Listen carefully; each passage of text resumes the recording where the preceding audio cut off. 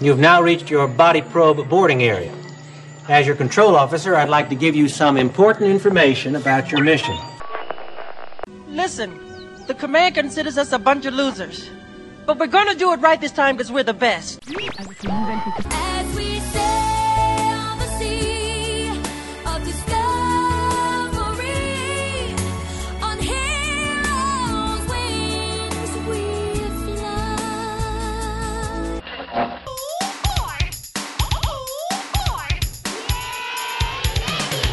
Who's the leader of the club that's made for you and me? Break it down now, M-I-C. M-I-C. K-E-Y. K-E-Y. M-O-U-S-E. Go, go, go! With massive teams and footlights all aglow, the sparks ignite. A brand new show.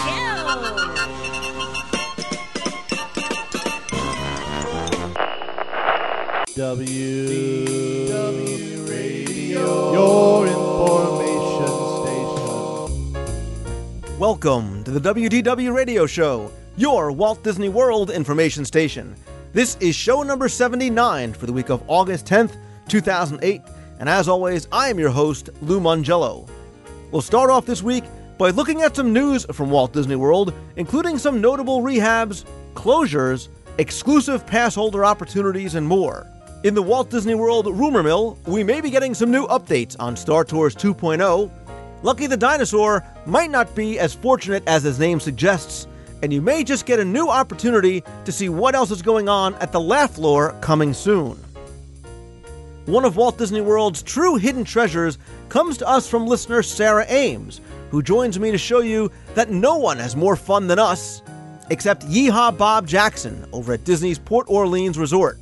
He and his show are truly the best of the best, and we'll tell you how, when, and why you should make a special trip to the River Roost Lounge to join Bob for his show.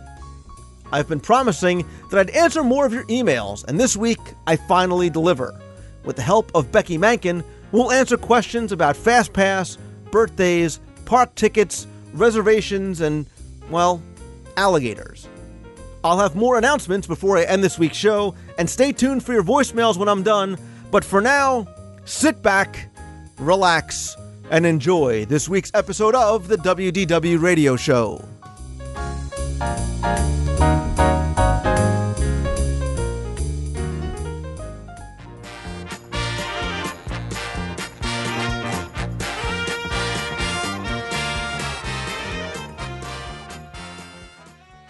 I have a few news items coming out of Walt Disney World this week, including some information about a few rehabs and even a few friends that we're going to be saying goodbye to.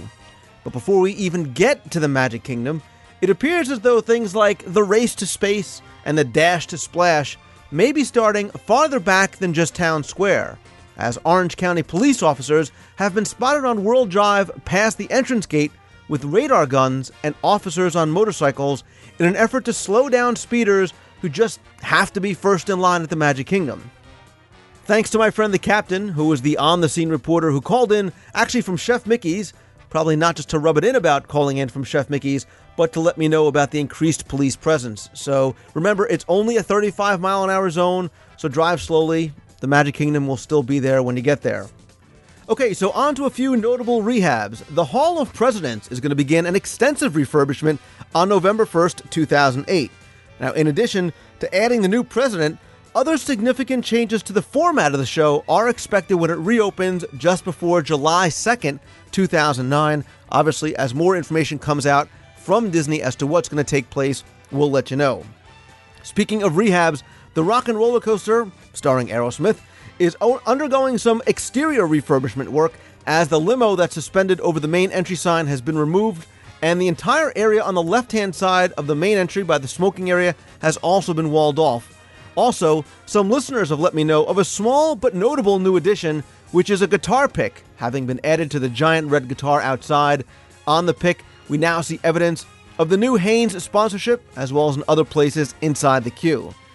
But now it's time to say goodbye to some of our family, as Woody's Cowboy Camp and the Main Street Family Fun Day Parade at the Magic Kingdom will both be having their final performances on September 27th, 2008.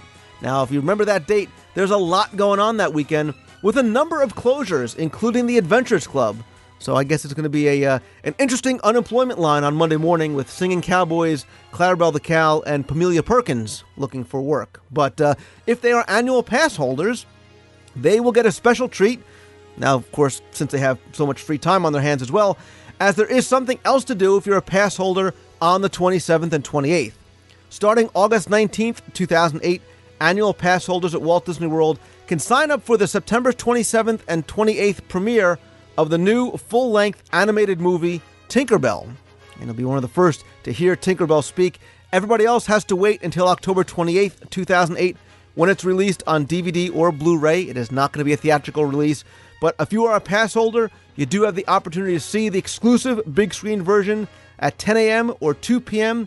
in the theater near Town Square in the Magic Kingdom. You can visit the annual pass holder website for more information. And thanks to Disney Dame 2004 for the heads up on that piece. Over in Epcot, Walt Disney World has released the lineup of food and beverage kiosks that are going to be offered during the 2008 Epcot International Food and Wine Festival that's going to take place between September 26th and November 9th, 2008. This year, the theme is Great Food Cities, and therefore all the kiosks this year are going to be named after specific cities rather than whole countries or states. So you'll have places like Athens, Greece, Bologna, Italy, Boston, USA, etc.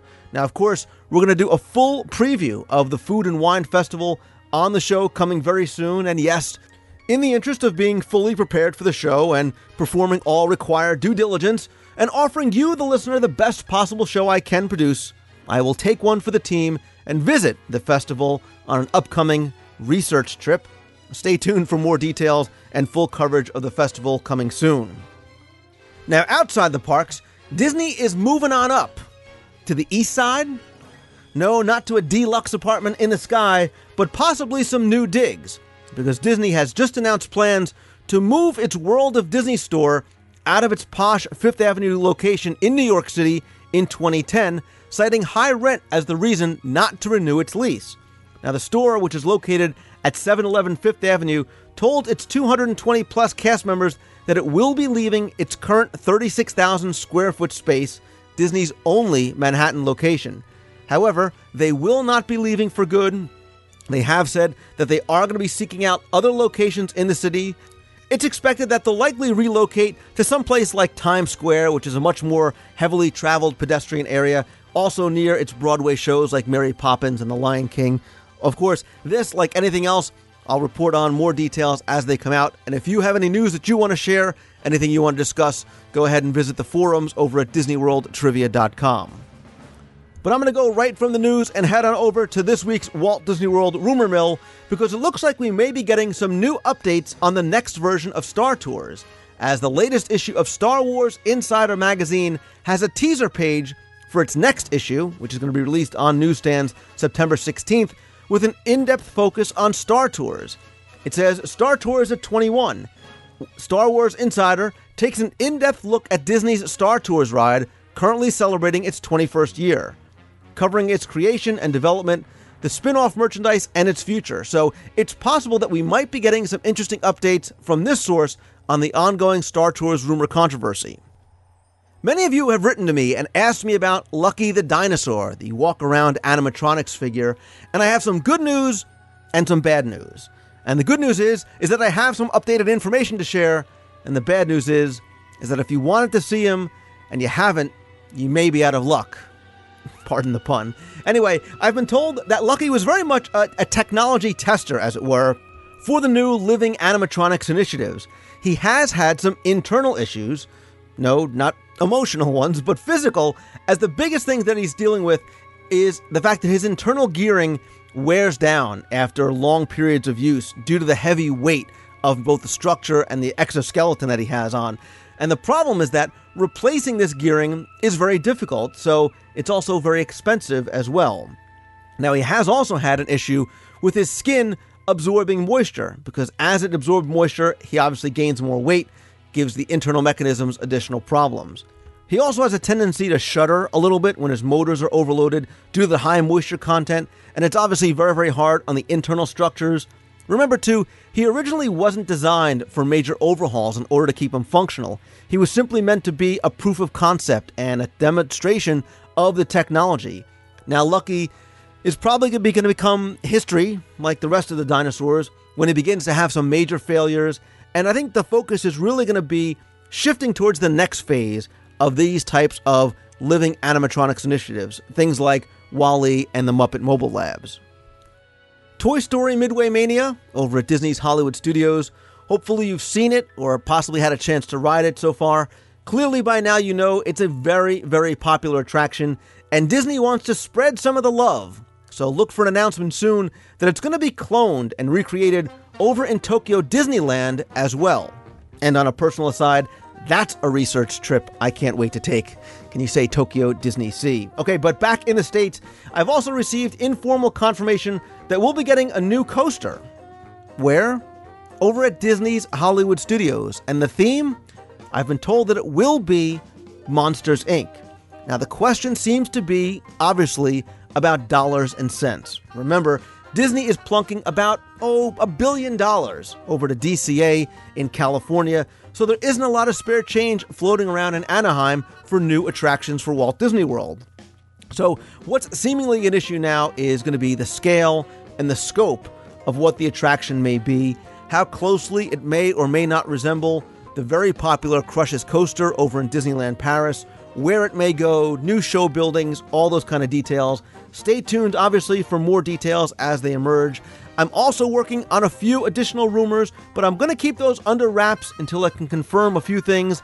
But of course, if you want to discuss any of these rumors, visit the forums over at DisneyWorldTrivia.com. If you have a rumor that you want to share, you can email me at lou@WDWRadio.com, or to comment on anything you've heard on this week's show, you can call the voicemail and leave a message at 206-202-4WDW.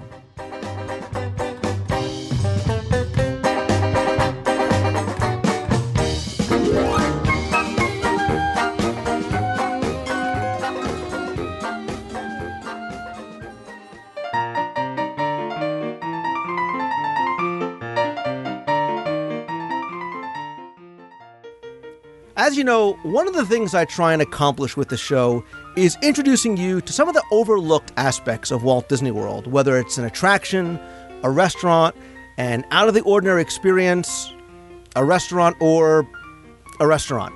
I call them hidden treasures, and sometimes even the best of the best, because we know that Disney is the very best at what they do.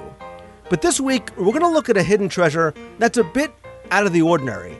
And it's different because it's not a place or an attraction, and no, not even food, but it's really a person. And this person puts on the show that to a lot of people is a best of the best at Walt Disney World. And he's somebody that I've enjoyed in the past and many, many listeners have written to me about. And one of those listeners was Sarah Ames, and she wrote to me and said in part, "Hey Lou, I wanted to write to you about a hidden treasure we discovered on our last trip to the world. His name is Bob Jackson, and he is the entertainment at Port Orleans Riverside's Lounge. My husband Mike stumbled upon Bob and his show one night when he went to the lounge for a drink after dinner. He told me I needed to come and check out this show, and I did. It was one of the most amazing things I've ever seen.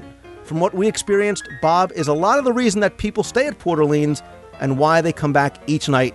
He truly embraces the spirit and fun of Disney, and we were so happy to have to come across his show." And I agreed with Sarah 110%. It was a great way to describe what, again, is one of the best shows on property. And in keeping with what I've said since the first show, and in the spirit of making the show interactive, I invited Sarah to come on and talk about one of Walt Disney World's true hidden treasures, the man they call Yeehaw Bob. So I want to welcome Sarah to the show. Great to be here, Lou. Thanks.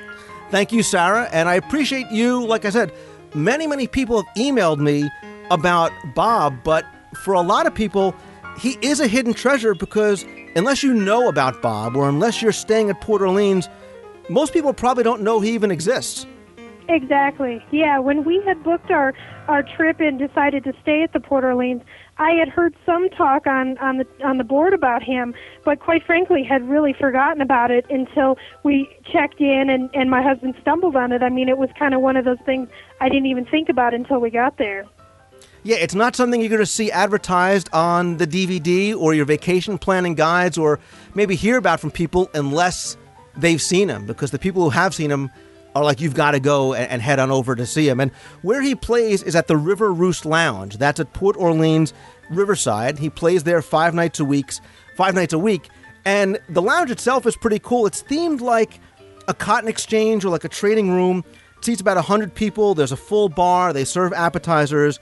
And you might be saying to yourself, well, why am I going to go all the way over to Port Orleans? Why am I going to take a bus or rent a car or spend my night to go over and see a guy play the piano? But Sarah, it's obviously a very, very different show than just that. Well, exactly. You know, my husband was kind of getting the lay of the land at the resort and was walking around, and he came back an hour or so later, and he said, you have to see this guy at the lounge. And I thought to myself, you know, why do I want to see a lounge singer? I don't drink. I'm not, like, what would I want to do that for? And he said, no, you really have to see this guy. He wears this little bolo hat, and he has suspenders on. And I'm thinking, okay, this sounds kind of weird, but, you know, I'm thinking, okay, we're at Disney. Disney always does everything so well. I thought, well, you know, why not try it out and see what he's like? And it truly is something you'll never forget once you see it. Yeah, because he's not just sitting there. You know, get the idea of the 70s lounge singer at the top of the world at the Contemporary out of your mind, because exactly, he's a one-man, I mean, he's a show. He puts on a real show. Right. He actually, you know, I mean, on top of just being an incredible singer and an incredible songwriter and all of that, his show is so high energy. He's got the piano's actually like on a rocker so that he can rock it back and forth as he's entertaining. I was amazed. I was sitting there, and he started singing, and he got to a part in the song where he stopped, and everybody like yelled back at him something, and I was like, wait a minute, all these people know what he's doing, and he has the audience participating, and the kids were dancing around in a conga line. I mean, it was really outrageous. And that's a really, really big, important part of the show, is that it's interactive. This is not something where you sit back and have your drink or your buffalo wings and listen to him and watch him. You really get involved. And you know what? It's almost along the lines of, if you've ever been to the Adventurers Club, that same Absolutely. Type of interactive show type experience.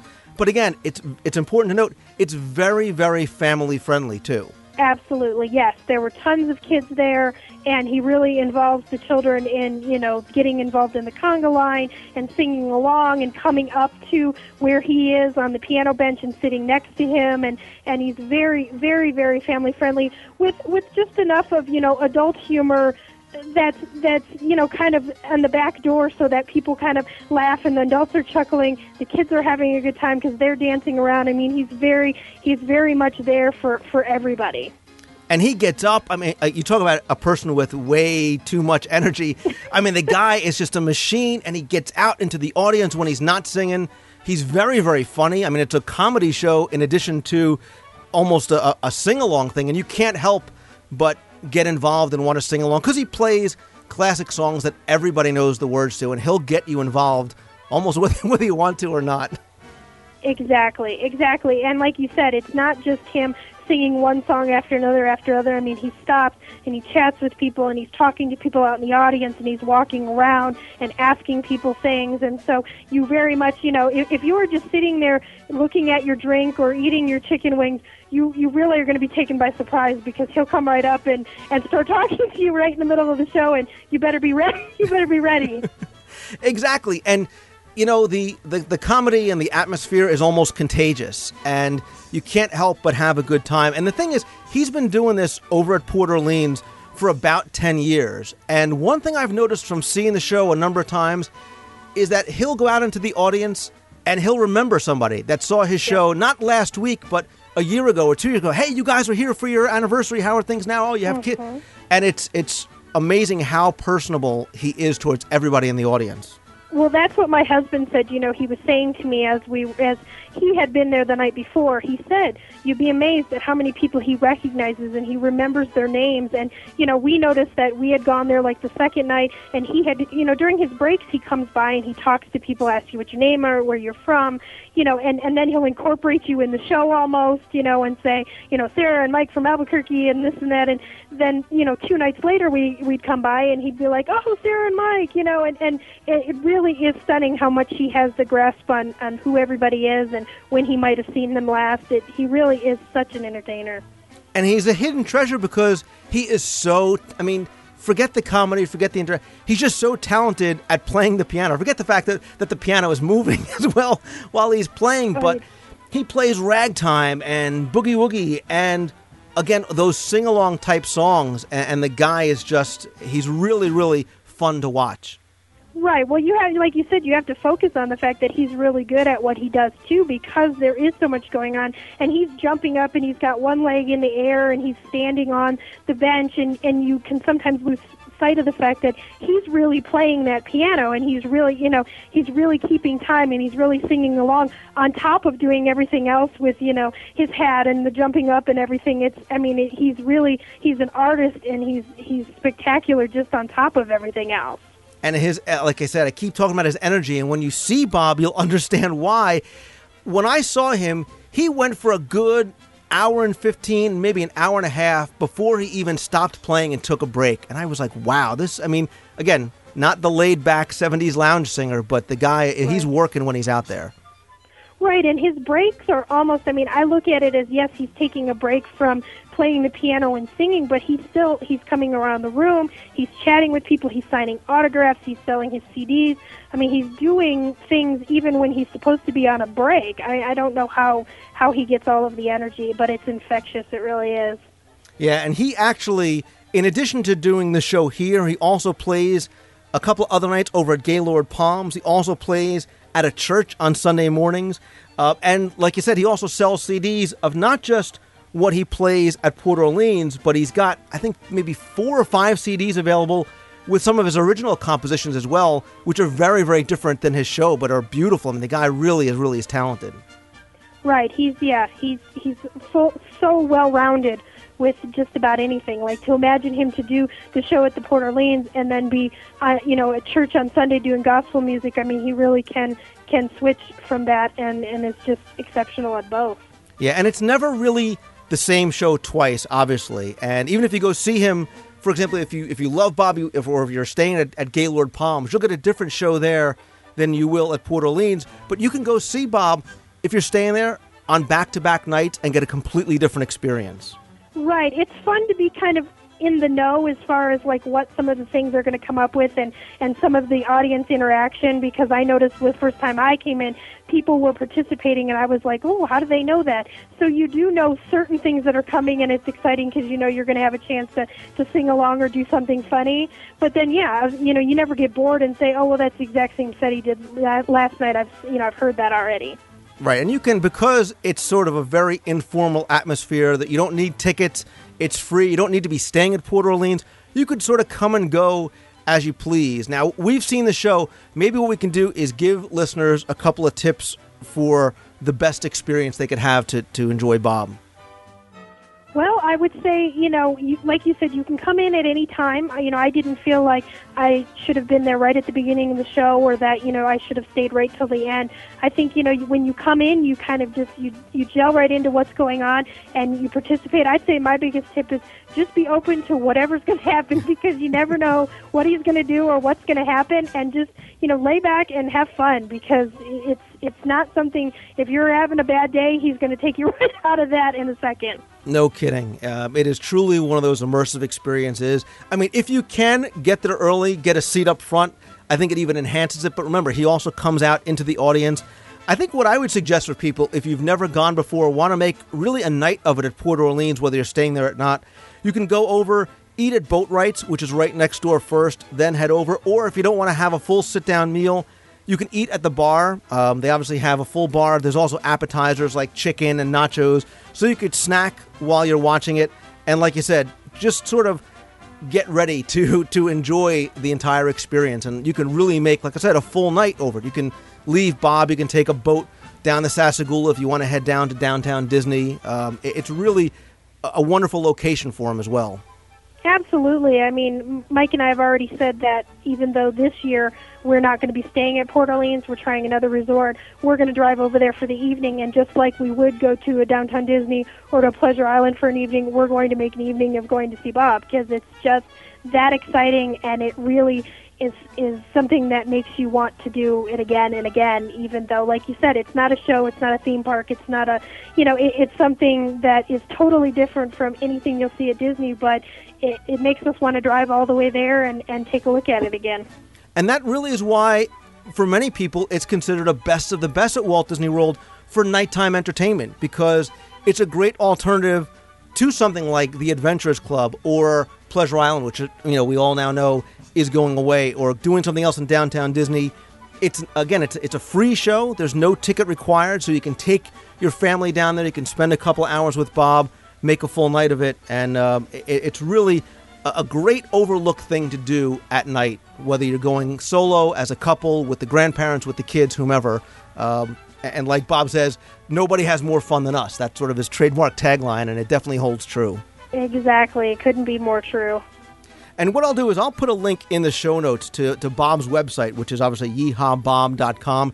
There you can get his schedule of when he's going to be at Port Orleans. I believe he still plays 5 nights a week from about 8:30 or 9 o'clock until midnight.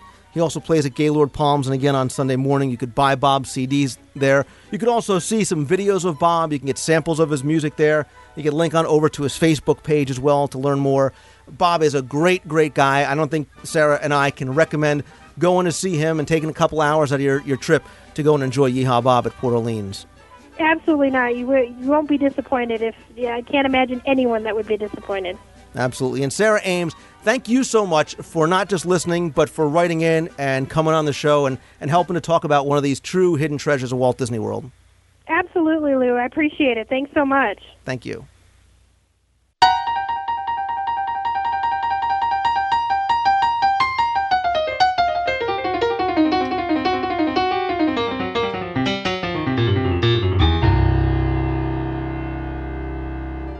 Hi everybody, this is Bob Jackson from Walt Disney World's Port Orleans Riverside Resort. I want to give a big shout out to Lou Mongello and all the listeners of the Walt Disney World radio show. If you're planning a trip to Walt Disney World, be sure that I'm saving you a seat. We've got a great family show and kids are welcome all night long. So come on out to the port. We'll be watching for you.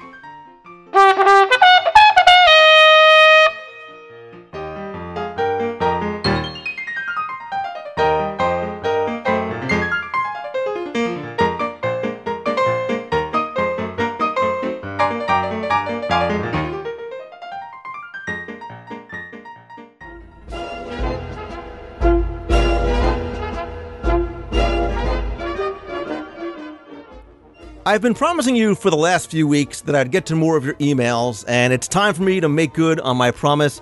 I appreciate your patience, but sometimes there's just so much time and so little to do. No, strike that. Reverse it.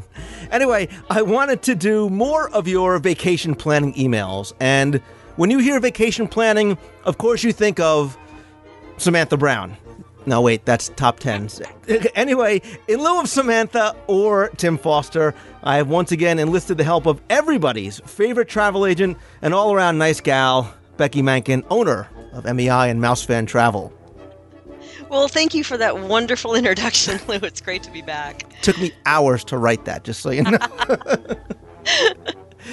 All right, but we really do have a lot to get to. It's been way too long since we've done more of these emails, so let's go ahead and get right into it. First one, very quick and to the point, is, Lou, when do you think Disney is going to release the park hours and extra magic hours for December 2008? We're headed down December 6th through the 12th. I'd like to plan our ADRs and other things, but we need the schedule first. Thanks. That comes from Chuck Lionberger from Virginia. Well, the good news for Chuck is that they are available now. So if you pop out to DisneyWorld.com, you should be able to pull up the information, the schedule information. And in general, they typically release the extra magic hours and the park hours about 180 days prior to travel. So for those of you who are trying to plan other dates, just keep your eye out for that 180-day mark. And Chuck, I got one word for you. Mousefest, baby. We'll talk more about Mousefest as we start getting closer, but let's move on to the next one. It says, Lou, I went to Walt Disney World last summer. I had a great time as always, but I was a little unhappy, egads, at how Disney would let tour groups get fast passes. The tour groups would arrive at the Fast Pass station. They would have all the kids' key cards in one huge pile. I've been there and seen that. And would feed them all in one at a time in the machine. Trust me, if you get behind me in line, you've picked the wrong line. Because there is a limit to how... Sorry, I have to throw my editorial comments in here. Because there was a limit as to how many Fast Passes go out each day, this is unfair to the families who would like Fast Passes to their favorite rides. My question to you is, does Disney have a policy for large tour groups and Fast Passes? Thanks again. Love the show. Keep up the good work. Christian from Lake Zurich, Illinois. So, Becky, is there sort of a quote-unquote official policy when it comes to tour groups? Or if you book a large tour, can you get Fast Passes in advance? I gotta tell you, the answer to this is something that Christian probably isn't going to want to hear. Disney actually encourages the larger groups to have one person, the group leader, go up and get the Fast Passes for the entire group. And it's because, of course, they don't, if you had a group of 50 people, you don't want to cause a big backup in line clogging the distribution line. So when you do have groups that are traveling together, they encourage the group leader to go and get the Fast Passes for the entire group. And you are not encouraging violence at the Fast Pass machines or trying to push anybody out of the way? Absolutely not. Absolutely not. But you could imagine standing there and seeing a group of, we've all seen them where there's 50 or 70 people. You would really hate to see the Fast Pass distribution line longer than the actual standby line, which could happen in some of these cases. Yeah, and I've been there and I've seen the tour group leader just whip out the pile of Fast Pass, and I'm like, oh, lady, you're killing me. Fortunately, I haven't been locked out of a Fast Pass, and you probably won't find that all too often, unless it's late in the day or during a very busy time of year. But what I'd probably say, too, is, Christian, if there are certain attractions that you must see and want to get Fast Passes for, try and hit those early in the day before they're all gone. Things like Toy Story Mania and some of the other big ones that do, like Soarin', that also run out of Fast Passes pretty early. Yeah, exactly. Next email comes from Barry Frechette. He said, Lou, hope all is well with you, and you as well.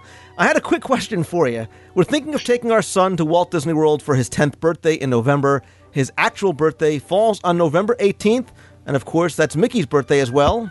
And I think you're in the same boat if I remember correctly. Yes, my daughter's also on the 18th. She knew going in what she was in for. Anyway, I have two questions. Any suggestions on something special to do for his birthday? And do you know of any special events for Mickey's birthday? Hope all's well. Love the show. All the best, Barry. Wow. Well, we haven't seen anything official yet for Mickey's birthday celebration. I haven't. Have you? I haven't seen, other than when they have the big anniversaries for him, and the big scheduled parties. Nothing specific as like an in-park celebration of his birthday. Right. I guess I haven't seen it yet myself, but I remember in the past that there were some points in time where the cast members didn't let it go uncelebrated either. So I would just kind of keep my eye out for what's going on in the parks on that day. See, we need to bring back Charlie Ridgway, who, remember he wanted to staple hats to the ducks for Donald's 50th birthday? Well, I wouldn't go that far, but yeah. But there are other special things that you can do for the birthday as well. And this is a very common question. Of course, the number one thing that we tell people is you have to stop and get the It's My Birthday button. And you can get that from any of the guest relations desks, either at City Hall or guest relations at the parks. It's really important to get that first thing in the morning. Make sure that you wear it prominently and that it's seen. There's all kinds of special things and special acknowledgments and just people randomly saying happy birthday, which would make it really special for him as well. The other things that are really helpful for birthdays, of course, be sure that you tell the server at your table service places that it's a birthday celebration too. And last but not least, one of the other things that we do a lot is if you're dining at one of the table service restaurants, you can order a cake beforehand by calling, I think it's 407-827-CAKE, I believe, and about $20 to $25 somewhere in there, you can actually have a cake delivered to your meal and surprise him. Yeah, and something else I tell people too, and at 10 years old you might be able to still get away with it, take them to a character meal without telling them, and then when they show up, be like, we're at Chef Mickey's. Mickey came here just because it's your birthday. Oh, yeah. Well, another one that comes to mind, too, is he's probably still young enough. I'm not exactly sure if this would still work for 10 or not, because he might be a little old. But one of the moms that I've worked with in the past took her boy to, of course, the Harmony Barbershop, and wanted to have him nice and looking for his good looking for his birthday. But he kind of turned the tables on her and got the mohawk with the colored gel.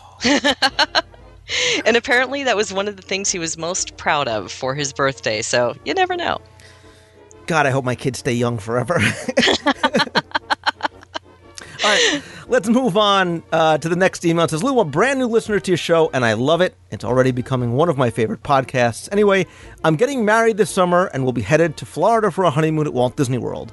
I'm very excited, but I'm curious to know how to add romance to our Disney vacation.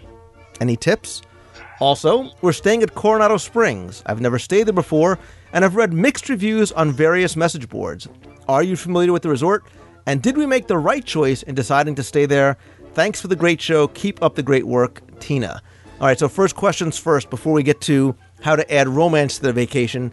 Tina might be a little bit concerned that staying at Coronado was not the best choice.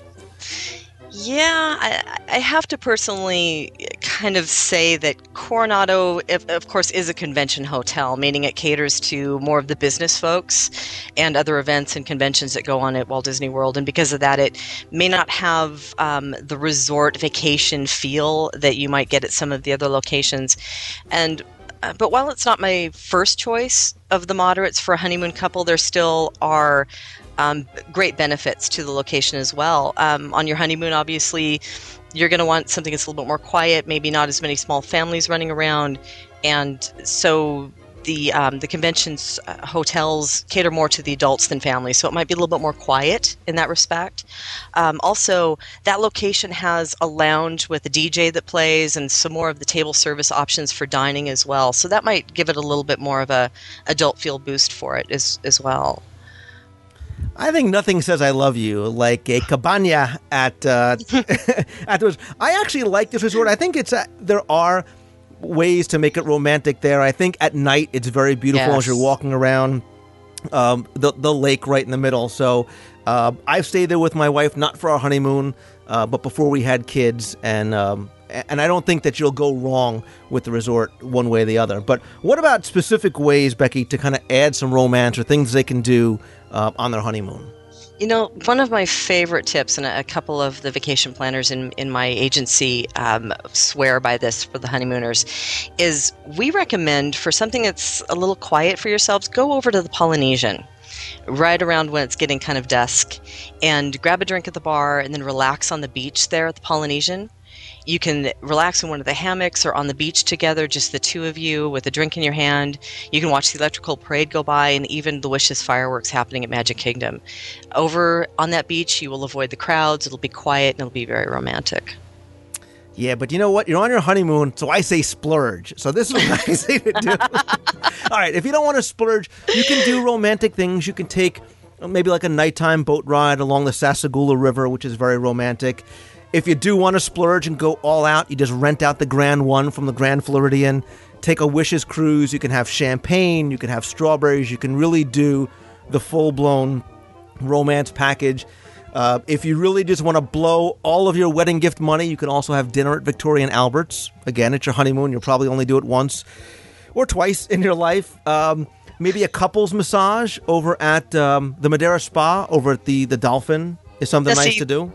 That's where I was going to go. If money was no object, a wonderful couples massage would be great. And of course, nothing beats one of those fireworks cruises or the Illuminations cruises for that matter. Exactly. Like I said, you're only going to do it once or twice in your life, so go ahead and splurge and worry about the credit card bill later. What I was really going to say, though, is, Tina, nothing says I love you, nothing says romance in Disney World like sitting in your room with a bottle of champagne, listening to the audio guide to Walt Disney World. I'm kidding. I kid because I love and it's relatively cheap. But anyway, let's move on to the next email. It says, Lou, my name is Kevin. I am from upstate New York. My name is We Love the Mouse on the forums. My family and I love the show, and I've listened to all 69 shows at least once. I have a couple 69 shows. I think we're on 79 now. I'm in trouble. Anyway, my family and I love the show. I have a couple of questions that maybe you can help me, my wife and I with.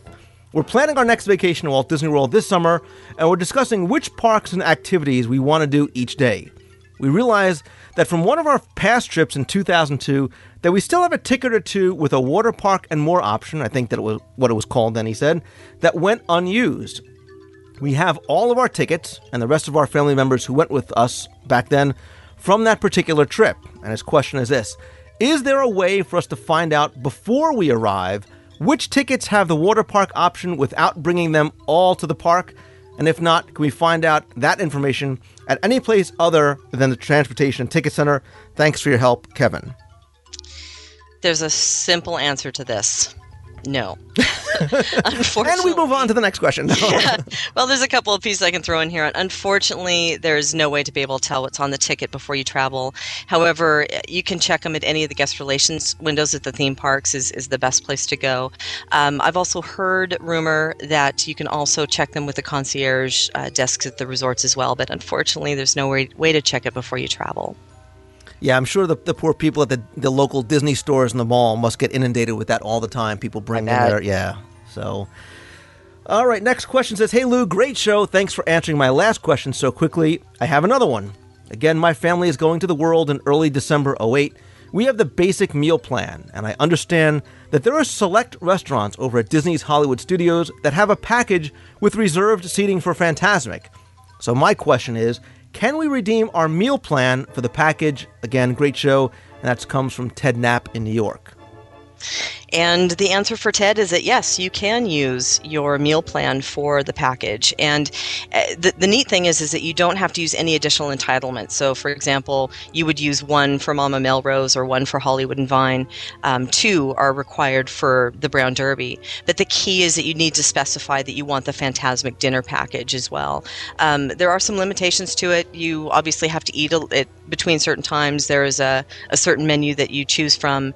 And there is mixed feelings about whether the Fantasmic dinner package is worth it or not due to the seating that they give you, which is way off stage left or way off to the side. To the right-hand side of the stage as you're looking at the staging area. But personally, I like it because I don't have to stand in line. And if anybody knows me, I am so allergic to lines. So it's a good thing for me. And the cool thing is not only that you can use the dining plan, but that there is no premium tagged, on top of it, that it's not going to cost you an extra credit just to get the seating package. So I think it's a great question because I'll bet a lot of people don't realize it. So go ahead and tell them you want the package, whether you decide to use that seating or not. At least that you have it. Exactly. All right, next question comes from Art Carter in Arizona. He said, "Lou, love the podcast, but I have a strange question. I really love going on the Disney cruises. Don't we all? And every time we go to Walt Disney World, there are some hotel lobbies, like the Grand Floridian, Beach Club, Polynesian Wilderness Lodge, etc., that have a big model of the ship under a glass or plastic cover that's very detailed. Do you know if there's any place that I can buy one? I'd really like to have it, but have not found them any place. Thanks for the help, Art." Oh, aren't those cool? Yeah. I swear, I'll go into the resorts and I'll stand there and just look at it when I don't have a cruise, and you sit there and you go, oh my gosh, I wish I was on the ship. Those are really neat models, but unfortunately, they were designed specifically for the resorts. What they were trying to do was draw attention to the fact that those resorts were associated with the Disney Cruise Line land packages that you could add on your 3-night land, 4-night sea, and so forth. However, I have been told that there were some that were made for promotion, promotional versions that have been distributed, but they're no longer in production from what I understand. So I would say that no, there's nowhere to go buy one, but you never know what might pop up on eBay. That's what I was going to say. I was about to start going on eBay, just, again, for research purposes only, but... Yeah, I think if they sold even like a smaller scale reproduction like that, they would just sell... I know. Disney, almost like a Disney Cruise Line Big Fig. As Eric Hollister's ears perk up when I say Big Fig. But anyway, all right, let's move on. Stormtroopers on the deck. Yeah. Sorry, couldn't help myself. I know, that's all right. Next email says, "Hey Lou, yours is the best show in podcastdom. Thank you. Thanks for all the hard work you put into making a truly magical show. I've written before, and I'm writing once again because Lou, you are our only hope. Insert Star Wars reference here. All right, Becky, get your abacus and scientific calculator out. Because he says, my whole family and I are huge Disney fans, but yesterday we had our first disappointment. We called Disney to book a trip for 14 days yesterday, and were told that they only sell tickets for park admission up to 10 days. They told us we would have to buy a 10-day pass and a 4-day pass.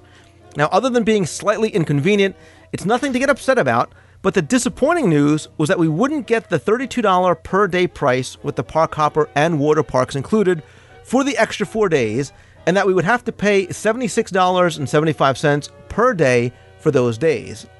That works out to an extra $180. Again, not the end of the world, but we were surprised that Disney was not more accommodating. We did ask to speak to a manager who is also powerless to help us. I know we're close to the per-day price of an annual pass at 14 days, but we'll probably not make it back within the year, and we were just hoping Disney would honor the price per day at 10 days for our entire stay, but they were unwilling. So the question is, do you know of any way to get the lower price, $32 per day, for an extended stay? Can a travel agency arrange this? Can we call Disney again and plead our case one more time? Again, thanks for bringing the magic into our homes every week. And that comes from Ryan. Wow. Math. The unfortunate thing, Ryan, is that, quite honestly, they can't go beyond the 10, so no one's going to be able to bend that rule for you. I've been told, now this is a third-hand party that told me, but I've been told that partially it's due to a systems issue. They're just not able to add more to beyond a 10-day to the ticket. The rule of thumb is, when you're looking at AP versus the 10-day and you're going higher into more days, is that if you're there 8.5 days, I think it is, or more, that's when you need to start looking at the AP. But something that a lot of people don't think about when they're purely looking at the numbers is that if you do go for an annual pass, that annual pass also offers other savings and benefits that might actually make it more of a value. For example, you'll get discounts on your rooms, on your room rate, or discounts on shopping. It also allows you to buy one of the dining cards, the dining experience cards, so you can get discounts off your dining. So if you start looking at the math that way, it might actually help make better sense to go to an AP, even if you're not going to return later on. And another thing to consider as well is how many times do you really think you're going to go to the water parks while you're there? Because if it's only a couple of visits, you might think about looking at individual admission there as well. So I think it's just coming down to doing the math between the different options. Yeah, and not because I was too lazy to do the math. Okay, I was too lazy to do the math, but the first thing that came to mind was an annual pass. And for all the reasons that you gave, you can also get the Disney Dining Experience card. Again, another way to save money. You can save 10% shopping down in downtown Disney at the World of Disney store. Plus, you also said in a PS that your first day in Walt Disney World is January 31st. You're now giving yourself a reason to go back because now you've got most of your trip paid for because you have the annual pass. And I'm sure if you are big Disney fans, you won't need all that much more convincing. So we'll leave the math to you, but I think annual pass is definitely something that you should consider. Yeah, I agree. All right, last question is, Lou, do you know when we'll be able to make reservations for next year? And again, simple, quick, to the point, and that comes from Jesus. Yay! Yes, 2009 dates just released last week. So the answer is yes, you can go ahead and start booking 2009. And for a shameless plug, we will be happy to help you with anything that you need to book for 2009. So available to you. So then 2009 for Adventures by Disney also opened up as well. So both of those are ready to book. Awesome. And obviously I will help you with the shameless plug. You can go over to Emmy, you can go to mousefantravel.com. But wait, there's more, because there's a bonus surprise email, Becky, and I know you love when I do this to you. So sit back, again, get out the calculator, get out the abacus, whatever you need, because here's your question. I'm going to help you with this one, don't worry. It says, Lou, we value your research, knowledge, and general opinion about Walt Disney World. Thank you. I was listening to another podcast, and I will take that name out, and I will leave that podcast nameless, that had mentioned that Discovery Island is infested with alligators. That would mean that swimming with us all in Bay Lake are gators. So there are my kids listening, and white-faced, shock comes to their faces. Plus, they told their cousins, and now my kids are swearing off any water sports with our next trip in 2009. Oh. Is this irresponsible reporting? I know there are a lot of mishaps that can take place in the kingdom. Nothing bad ever happens in Disney World. The Disney lawyers are doing a great job in keeping it covered. However, I can't see Disney letting people parasail, water ski on a lake where Wally Gator can simply have lunch on their guests. I had to read this one because it was awesome. Can you find out if this is true so I can calm my kids down? There's also something that somebody reported as an amoeba that activates in the sand when the temperature rises. The whole podcast was chock full of fear factor-like news. I need it negated or worse, confirmed. Will Disney give us an all-is-calm standard reply, but we're counting on you to negate this with your sources. Help us swim again. And that comes from Vicky. Well, Vicky, stay calm. Go ahead. I was just going to say, if this was true, honestly, I don't think I'd have a job. Yeah, go ahead, Lou. Tell the kids, tell the cousins, the neighbors, tell everybody they can relax. They will not be eaten by alligators in Bay Lake. They will not have their flesh eaten away on the sand by amoebas or anything else going on. I promise. And why? And here's the first big reason why you're not going to be eaten by an alligator in Bay Lake, and that's because you can't swim in Bay Lake. Asterisk here, unless you are participating in the Ironman triathlon, which I don't think that your kids are planning to do. Go ahead. I think you'd probably have a better opportunity of getting chewed up by the dinosaur on the dinosaurs rides than you would for the alligators that they supposedly have at Discovery Cove. Absolutely. And you may have been to Disney years ago. They used to actually offer swimming to guests. Actually, for a long time over at Fort Wilderness, that was the only place you could swim, was in Bay Lake. However, after they added pools, I guess it was the late 80s or so, they stopped swimming. And actually, for many, many years, swimming has not been allowed on the Disney beaches in Bay Lake. And it's not because of alligators or man-eating Loch Ness monsters. It's actually due to issues with a bacteria in the water. So no worries about swimming. Also, no worries about, taking out any of the watercraft or parasailing, boating, anything like that, because any sort of short-term or even long-term exposure is not anything bad. But Disney does have a policy of no swimming in the lakes. But no worries about being eaten by alligators, I promise. It makes me feel better. So, unfortunately, Becky, that is it. There will be no more surprise emails for you. Before I thank you for coming on the show, I have to say a special thank you again, not just for your help and all the support of the Adventureland Challenge contest, which of course is still going on, but the incredible donation that you and your team made to the Dream Team project at Magic Meets a few weeks ago. I was surprised, as you could tell, and certainly blown away. And I want to say thank you. A lot of that is, you're very welcome, but a lot of that is also due to your listeners and people who contributed indirectly by booking with us, because, of course, we were running the promotions that if you booked with us, we were making donations. So thank you to your listeners as well.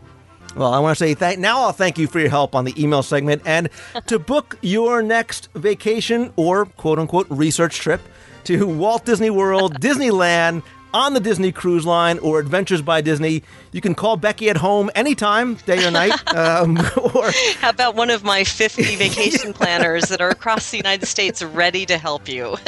Or you can just go visit Mousefan Travel online at mousefantravel.com. Becky, thank you. Thank you, Lou. It's great to be here as always.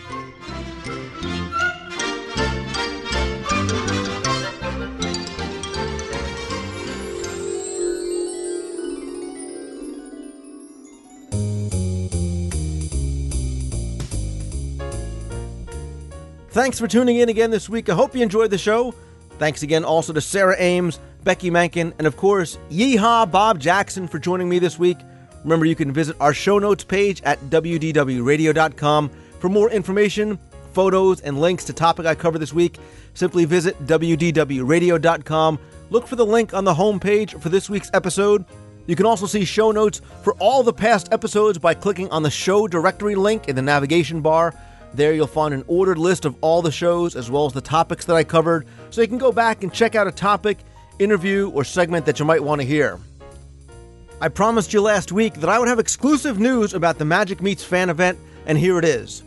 I have in my hand the dates for next year's Magic Meets, so get out your calendars. I'll wait. And your highlighter, your Sharpie, or your keyboard, so you don't write on your computer, and mark down these dates. Ready? It's Friday to Sunday, although you knew that already, August 7th through the 9th. That's right, this year it's not in the middle of July, it's actually the second weekend in August. It's all there, black and white, clear as crystal.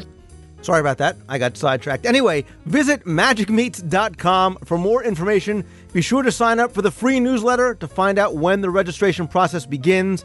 Magic Meets 2009 is only about 350 days away, so start making your plans now. Remember, it's magicmeets.com. Speaking of great events, it looks like Walt Disney World is the place to be for the weekend of September 27th with so much going on. It's the final day to see and sing at Woody's Cowboy Camp and the Family Fun Day Parade, to say Kungaloosh for the last time, maybe, as the Adventurers Club closes. The Expedition Everest Challenge and After Party is Saturday the 27th, with a possible pre-event radio show listener meet being set up. Stay tuned for details. Not to mention that it's the first weekend of the Epcot Food and Wine and Food Festival. And last but not least, remember that WDW Celebrations, the guys that brought you Celebration 25 and the Wild Decade, are holding Worldwide Weekend. They'll be hosting a number of events, including an add-on tour on Thursday. The events are going to last all weekend long, and there's also a special Dine, Dive, and Discover package for Saturday. That includes a group-exclusive Epcot Dive Quest experience just for Worldwide Weekend attendees, a private showing of Turtle Talk with Crush, and now there's also reduced price tickets for a limited time for the Dine portion of the event. Those are $49.99. That includes a private lunch from 11:45 to 3 o'clock at the Salon, the private area in the Living Seas with Nemo and Friends over in Epcot. In addition to the lunch, I know they are working to invite some special guests to join them for lunch and for a special seminar. Also, private lunch and tickets also include admission to the Turtle Talk with Crush viewing that night, which is going to be at 9:20 right after Illuminations. For more information, you can go and visit wdwcelebrations.com. And speaking of celebrations, but having nothing to do with the WDW Celebrations guys or their events, I want to remind you to go and visit celebrationspress.com. I'll put a link in the show notes this week to learn more about or subscribe to Celebrations Magazine.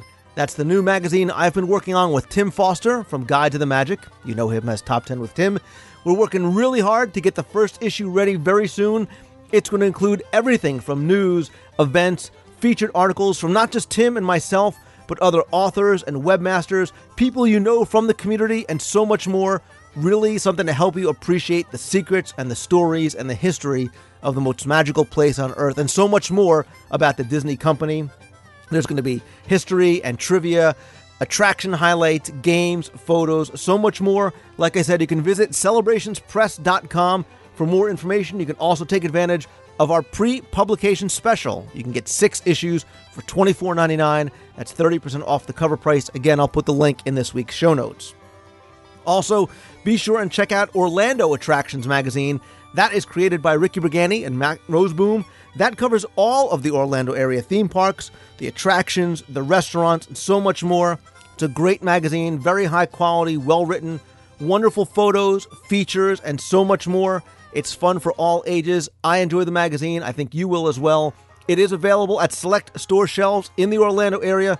You can also go for annual subscriptions and back issues. You can go and visit attractionsmagazine.com.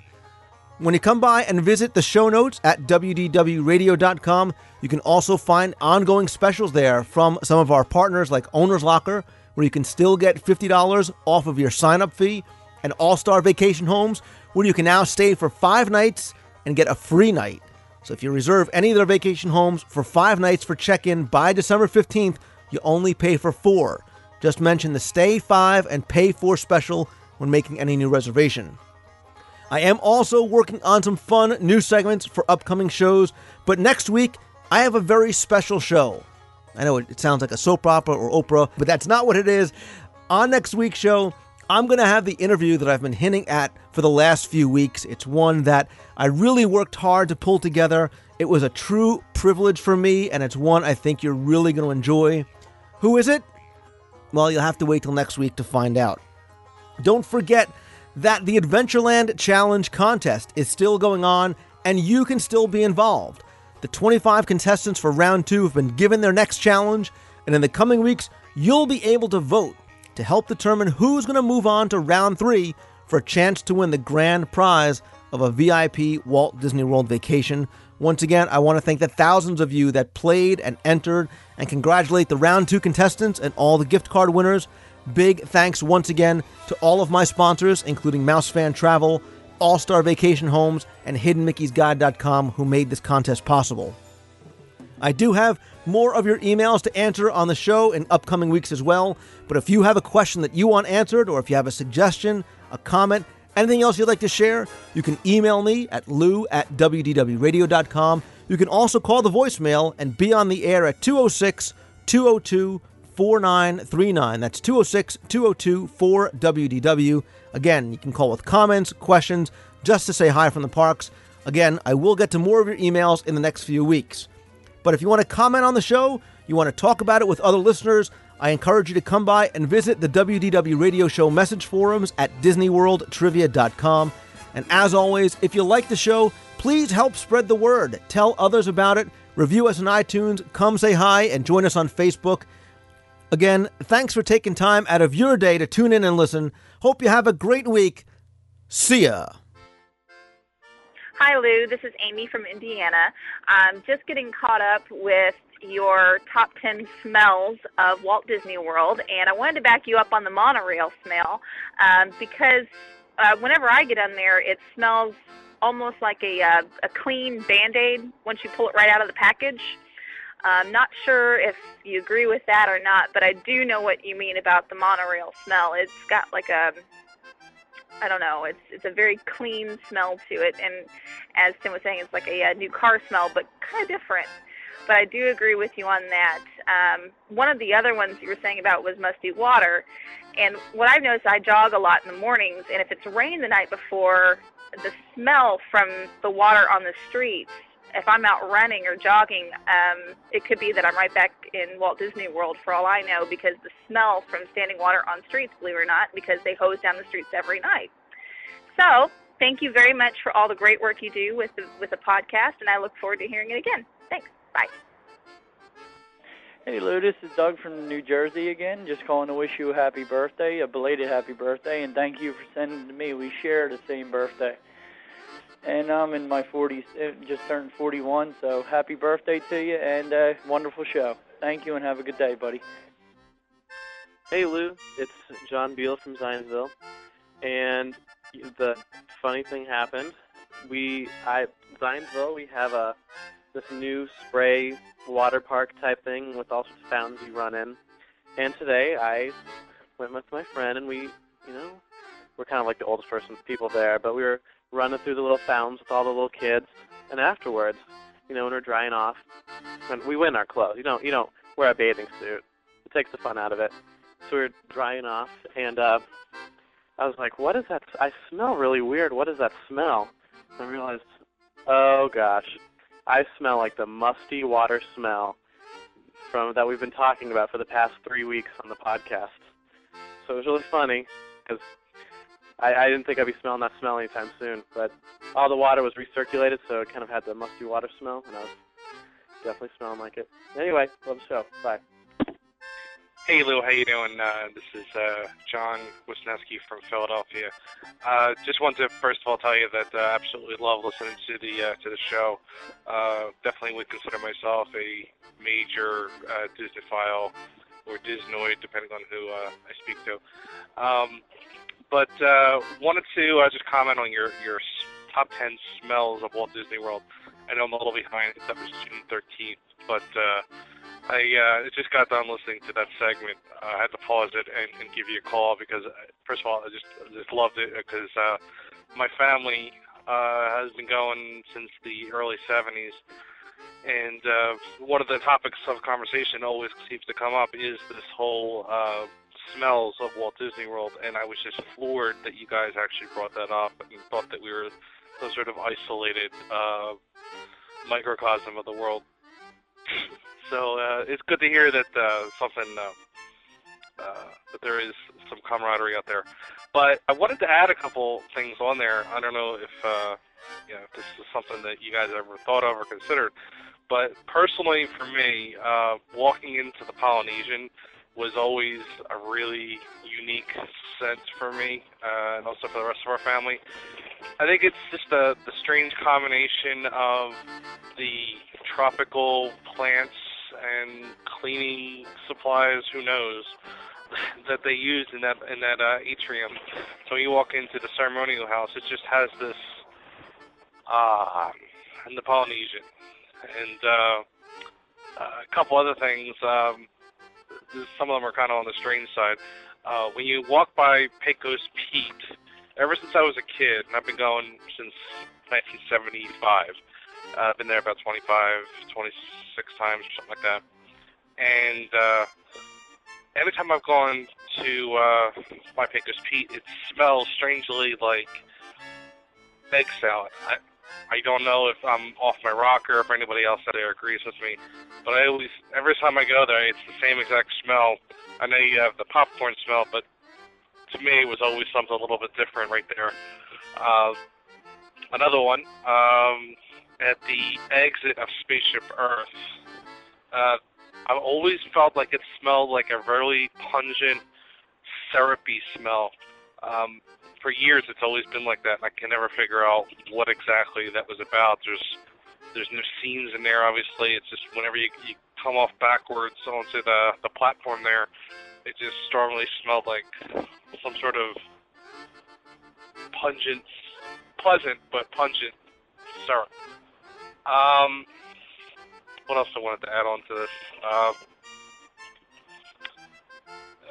Well, I don't want to ramble on, but I think I'll come up with some others and I'll give you an email or a call. But again, thanks so much for putting together a really in-depth and really fond memories type of show, and keep it up. So thanks, Lou. Keep it up. Take care. Thanks. Bye.